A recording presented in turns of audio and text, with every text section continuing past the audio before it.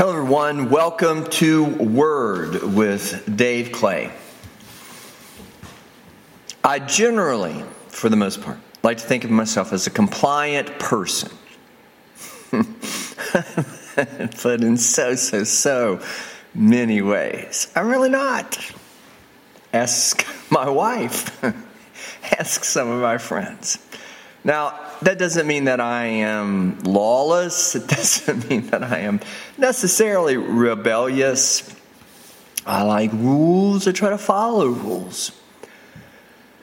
But if you give me a car with driver assist, it is an all-out war. I don't like driver assist.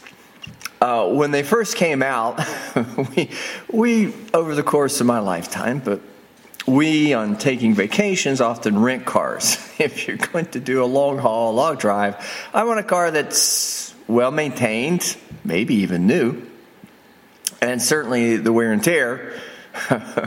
Driving long distances in your personal automobile, in my mind, I save myself a lot, because I'm going to have to fix it.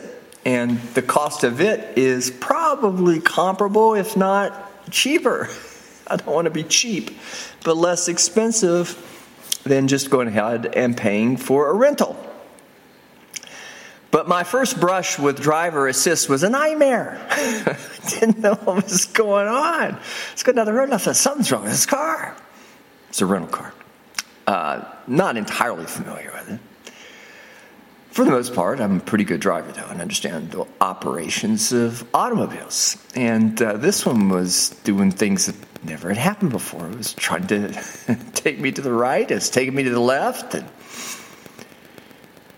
I set the speed control, cruise control, and all of a sudden I'd realize there's a car in front of me, but I'd realize that car's either slowing down or, speeding up with me, or I was slowing down or something like that, and then come to realize my auto assist, my driver assist, was basically putting on the brake. I'd go to pass and put on the brake. If I'd try to maneuver the car, I'd hear this screechy sound, like a siren going off, advising me either I was too close to the right, too close to the left, too close in the front, or somebody was too close behind me. Now, I think driver assist is very helpful, but I could not for the life of me figure out at first what it was, and then secondly, how to turn it off. I've come to appreciate that driver assist can be incredibly helpful.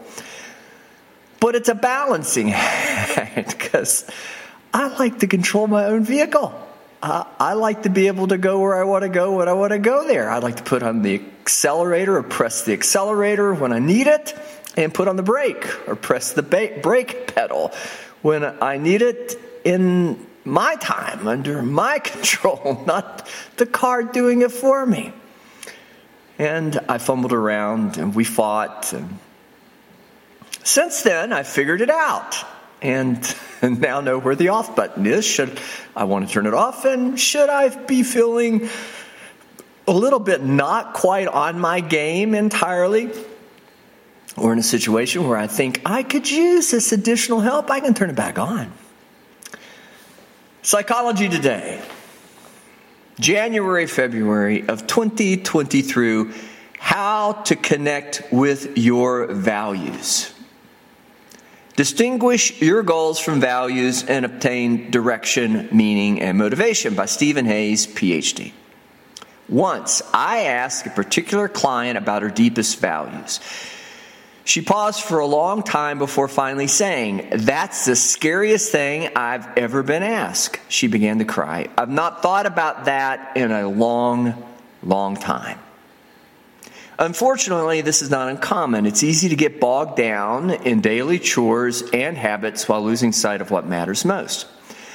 Like a cog in a machine, we might function on the outside but are actually stuck inside, repeating the same old motions, unable to change or even see a different way of living.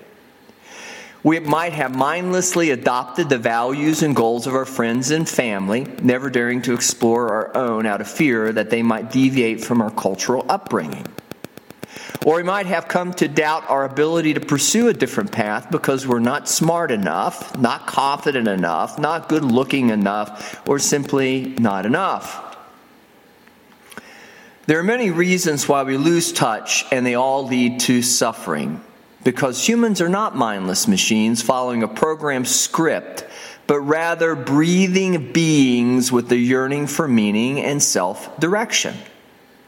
Without purpose, life becomes empty and dull. Values are chosen qualities of being and doing, such as being a caring parent, being a dependable friend, being loving, loyal, honest, and courageous. They can be expressed with verbs and adverbs like teaching compassionately and giving gratefully. However, they are not goals. Goals are finite. They are achievements, and once you reach them, you are finished with them. Values, on the other hand, are enduring, eternal guides to living. You cannot achieve a value. You can only manifest it by acting in accordance with it. Your values not only tell you where to focus your efforts and energies, but also provide you with a new source of motivation. The pain you've had to endure along your journey becomes much easier to bear when it's in the service of your goals and values. And acting in line with your heart's deepest desires brings a sense of fulfillment and vitality that no material wealth can match. How to connect with your values, distinguish your goals from values, and obtain direction, meaning, and motivation by Stephen C. Hayes, Ph.D., a Nevada Foundation professor at the Department of Psychology at the University of Nevada, and is the author of A Liberated Mind. January, February 2023, Psychology Today. So, I don't want to be driver assist. I want to be me assist. I don't even know what that means, me assist. I want me to control. Now, you can say, okay, well, driving an automobile is the start of the podcast. For the most part, I'm pretty compliant. But it does sound like, or it does seem like, based on this article, that Steve Hayes' position is we need to know what really is in our heart. It needs to lead us, guide us, direct us, and set, so to speak, the goals so that they're consistent with integrity, aligned with our values, rather than let the goals either stand alone or in absence of the appreciation, even of need for values, inner-directed, me assist, we might just kind of end up just doing things. I don't know that it would ever be truly random. And certainly your heart would be attached to your identity, your personality, who you are. And I think it's pretty difficult unless you're psychotic. And then you're really in trouble. You need a lot of help. But for most of us, we know who we are. And we know really, for the most part, what we're supposed to be and where we're headed in life. And then hopefully our goals line up. But everybody has a moment or time, like when I got that first driver assist car, where you feel like it's not your life anymore. You feel like somebody else is taking it over. You feel like the circumstances of your life are dictating to you rather than you to the situation and circumstances. Who you are, what you want to accomplish, and where you want to go in your life, and what you want to do, and what matters most, and all of those important, I think most would consider, highest order, most significant of things that should then direct us throughout the course of our life, no pun intended, along the journey. But I do believe understanding the balance oftentimes between me assist and others assist, or me assist and in the example I gave, driver assist, or even as again, Steve Hayes speaking to, knowing what's important to you, even should you have a lot of clarity on that, you're still going to contend with others around you. And it seems for me, anecdotally, over the course of my practice,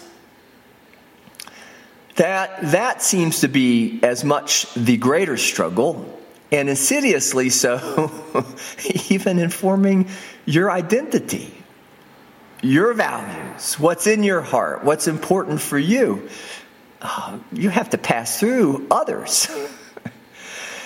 We used to call it internal or inner locus of control versus an external or outer locus of control, and locus just being location. Inner would be self-directed, outer would be other-directed. Most of us, before we even have a strong sense of self, or even before we have any sense of self, others are telling us what to do. It's just what happens when you're a child. You get a lot of direction. And you want to be compliant. You want to follow the rules for the most part. You don't want to be rebellious. You don't want to cause any trouble. Certainly, you don't want any bad consequences, at least in an ideal sort of way. But when you do finally get a sense of self, and that's a psychological construct, it's universal for us all. It happens somewhere between childhood and adulthood. A lot of it is done during adolescence, and we all know how turbulent and troublesome adolescence can be in trying to figure out who we are and what we want to do with our life. But we find ourselves, hopefully. We discover ourselves. And with that, again, our values. And with that, then, more of an internal locus of control. Those two don't have to, again, be in opposition, but I do think they have to be balanced. Maybe there's a ratio dimension to it as well. But we begin others telling us what to do, and hopefully, if we are able to accomplish the most important of milestones, and certainly identity being one of those, we learn to tell ourselves, and maybe in that sense, there's a bit of rebellion. I think adolescence, childhood can typically be, or is typically characteristically identified as a period or time of rebellion. But that would only be to get you out of the way so I can figure out who I am, to remove all the outside telling me what I am, and that way maybe I could focus on who I am inside. And yet, that can't last. And that would be my point. Connecting with your values is sort of like maybe forming identity in the first place. That's where values comes from. Has to be. It's contingent upon a sense of self, formed identity, worth, value. But that, too, is based on what others have kind of given you as far as what your worth, what your meaning is, what meaning in life is, what you mean to them, what meaning in life is for you. And so it's very difficult to kind of figure out who you are coming out of that circumstance. But once you claim you still have to reconnect with others. The ratio is, more inner-directed than outer-directed. More self-directed than other-directed, more internal locus control than external. But it's a balancing act. It's a combination of self and others. It can't be one-sided to this or to that. And should you be in a circumstance or situation in your life, point in your life, where it does seem to be one-sided, then you have to at least give some sort of introspective, analysis, look-see, glance at really who you are and how you fit in. Now we know, again, personality is enduring. Identity is enduring, and I think that's adaptive. If you want to change it, it can be hard. But you've got to have a reference point to adjust to all the changes that are going on around you. And though your nuclear social network, family, extended family, inner circle, so to speak, of friends may be consistent over a lifetime, there's a lot of moving parts out there that come and go, and some of them for a while, and maybe they look like they're going to stay, but they really aren't. And what seems stable can change in a heartbeat. People can come and go for all kinds of reasons. They're in and out of your life, and they may come again. But knowing you and your value, as well as values, is your reference point.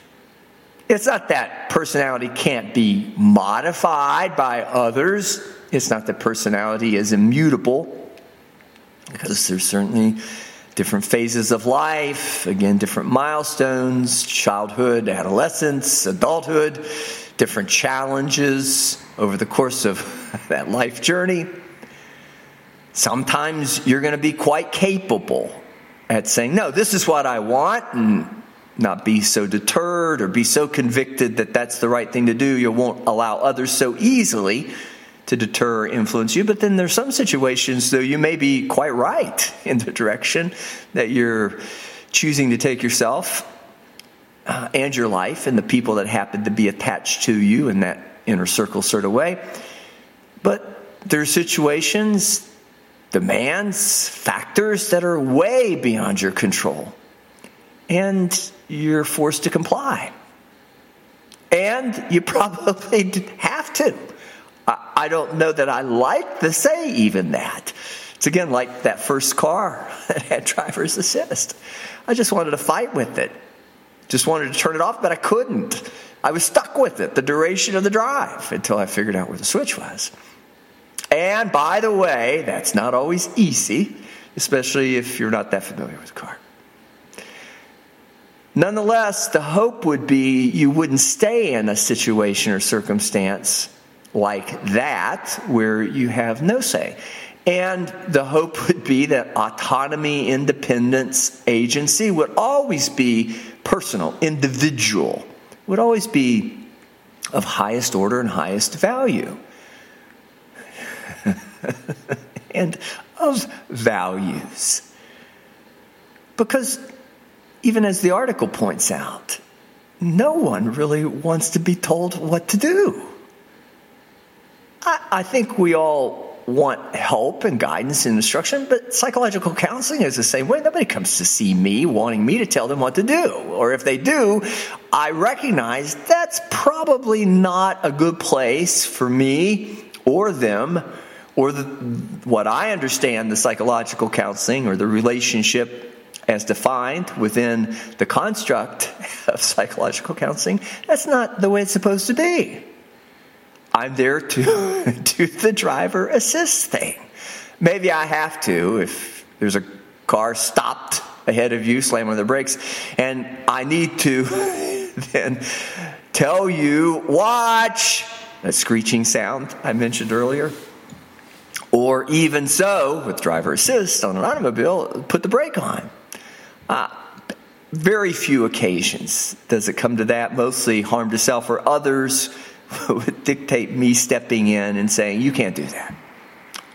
If it's illegal, and under certain circumstances, even then, I might have to step in and say, no, you can't do that. Or I'm going to have to tell somebody that you're doing this so that it doesn't continue and all of that.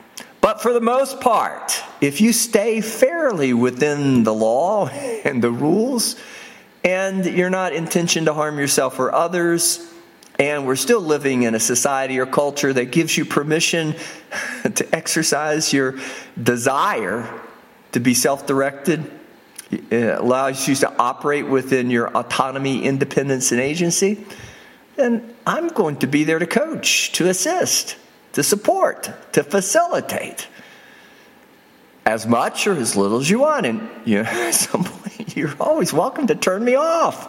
You don't have to come back. And I kind of see that as success, especially if you've taken over the wheel. If you're the one that at that point is making those decisions and feels quite confident and competent and capable, good self-esteem, feeling like you can do it, having your self-worth, your identity, as well as your goals, as well as your values, line up in such a way that you've been successful And should you then encounter a challenge, you've learned how to calibrate that, adjust that.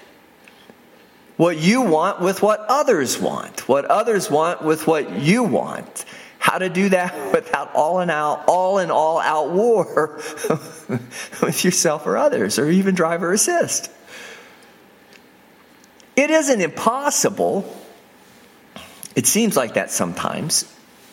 But we do continue to live in a society and culture that seems to, for the most part, hold that out as one of the highest orders of not only value, aspiration, but virtue and character.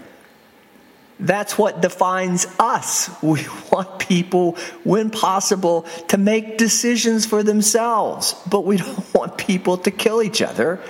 But it's possible to do both. You just have to approach it in the right way. And I know it sounds harsh when I use kind of that example or use that as a reference for the point, kill yourself. But really, in the end, you may not literally harm yourself or others, but if you're antagonistic or aggressive, or you're not affording others even basic rights to, well, when it's well within their, permission it's given unto them, well within their prerogative, well within the law, within the rules, social as well as otherwise more corporal, to make decisions, then we should let them do that. And we should live peaceably. We'll see how it turns out. We'll keep our eye on it. And we won't be looking for trouble, but we'll learn from it. But I do think that when we see it that way, not only our role in regards to others, but as we would want that to be manifest in more cultural, societal sort of terms, that's where the balance comes in. It should always lead toward more individuality, but always equally so, always with a concern for others. But when it gets too much one way or the other, or if we never, and unfortunately at times it seems like culturally we're acting like adolescents. We're immature, or we're really not maybe where we need to be in terms of our maturity on a particular issue or concern, or maybe certain individuals are sort of leading the charge on these issues and concerns, societal. Maybe it's not even as broad as society. Maybe it's just within your own home. People can regress a bit. They can become somewhat immature. And I think some of that's normal too. When you're challenged, you do tend to go back to the last thing you're really confident of, and maybe even have to go back and remember how you got to where you are and your opinions, your positions on things. And some of that's a bit regressive. Well, let me go back and remember, this is how it was. This is what I did. This is how I came to this realization. This is why I believe in such things. That's okay too. But we just have to recognize in that adjusting, that calibrating, either internally or with others, to achieve that balance or maintain that balance, we have to just be careful not to become so threatened that we're overreactive. That should be a value we all share. That should come from your heart. And I do believe it does. We're social creatures. We're not as good as some animals, even at the love part, but we've got that in us if we can just get to the place where we can turn off all that fight or flight, that emotional thinking when we're threatened, when somebody comes along and does it differently. And maybe so, we're even at times put in a position where we vehemently, strongly, passionately disagree. It's not going to kill you. It's not intended to kill you. I'm hoping it's not. That's, again, a value. We need to live in a society that allows discourse and even disputation without raising arms to harm one another. But that's usually where, with psychological counseling and any of the sociological aspects of it, because there is overlap, that's when we get into these awful domestic violence situations, abuse situations, and PTSD, trauma situations, and destroying people's identities and personalities, and control and dominance. That's what abuse is. That's what really is one of those, if not the hallmarks of domestic violence. It's all about control and aggression. And generally speaking, if you can't get it done emotionally, most likely it's going to then turn to the physical. That's sick. But good news. I don't believe we hold that as value right now in our society, and most of us recognize how sick that is, and you don't have to have lived it to recognize how sick that is. You can just look at that, or you can hear me say that, and hopefully it'll stir you up a bit in your heart and say, no, we don't want to do that. But if we live by that value, that we don't want to control, we don't want to dominate, we don't want to resort to abuse, we don't want to force people, make people do things that are unnecessary just for the sake of our controlling them or dominating them. It's Machiavellian.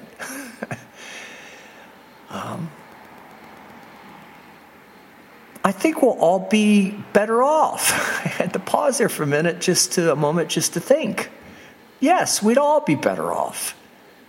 And that's why we still strive for accomplishment of that milestone psychologically, of autonomy, independence, agency.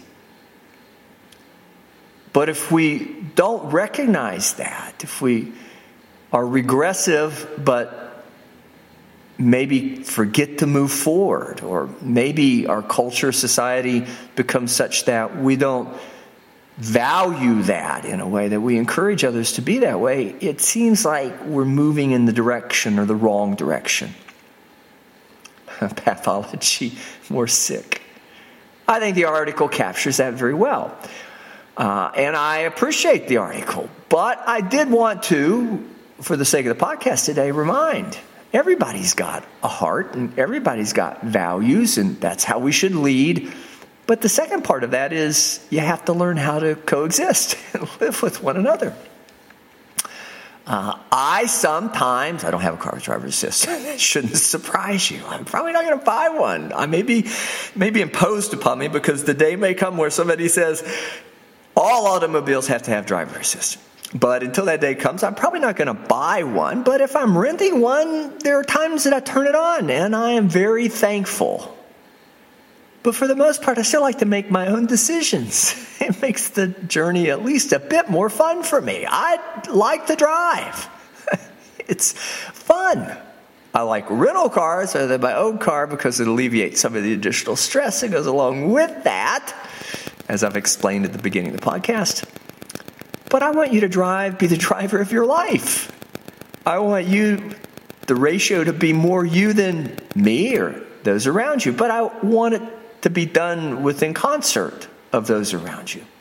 And that is really, I think, once again, the hallmark of the highest level of functioning, not only individually, but as a culture, as a society, as a family, and the culture that represents, as extended family, again, community. Should you come see me for whatever reason, that's what I'm going to promote. And why would it then be at all surprising? That's what I'm trying to promote today on the podcast. And will continue to lead. I'm true to my heart here on this matter. My personal convictions, I will continue to do on every podcast. Because I do want you to be the best you can be. I want you to have, remember, not only good health, quantity-wise, but quality-wise, the best of psychological, emotional, even spiritual well-being. So, what are you listening to? You're listening to Word with Dave Clay. And I would like to, with that thought in mind, or those thoughts in mind, kind of, again, bring us to a close today by saying I pretty much agree with Stephen C. Hayes, PhD, how to connect with your values, distinguish your goals from values, and obtain direction, meaning, and motivation. Psychology Today, January, February 2023. So until our next appointed time on the podcast, I do want to wish you good health and good mental health.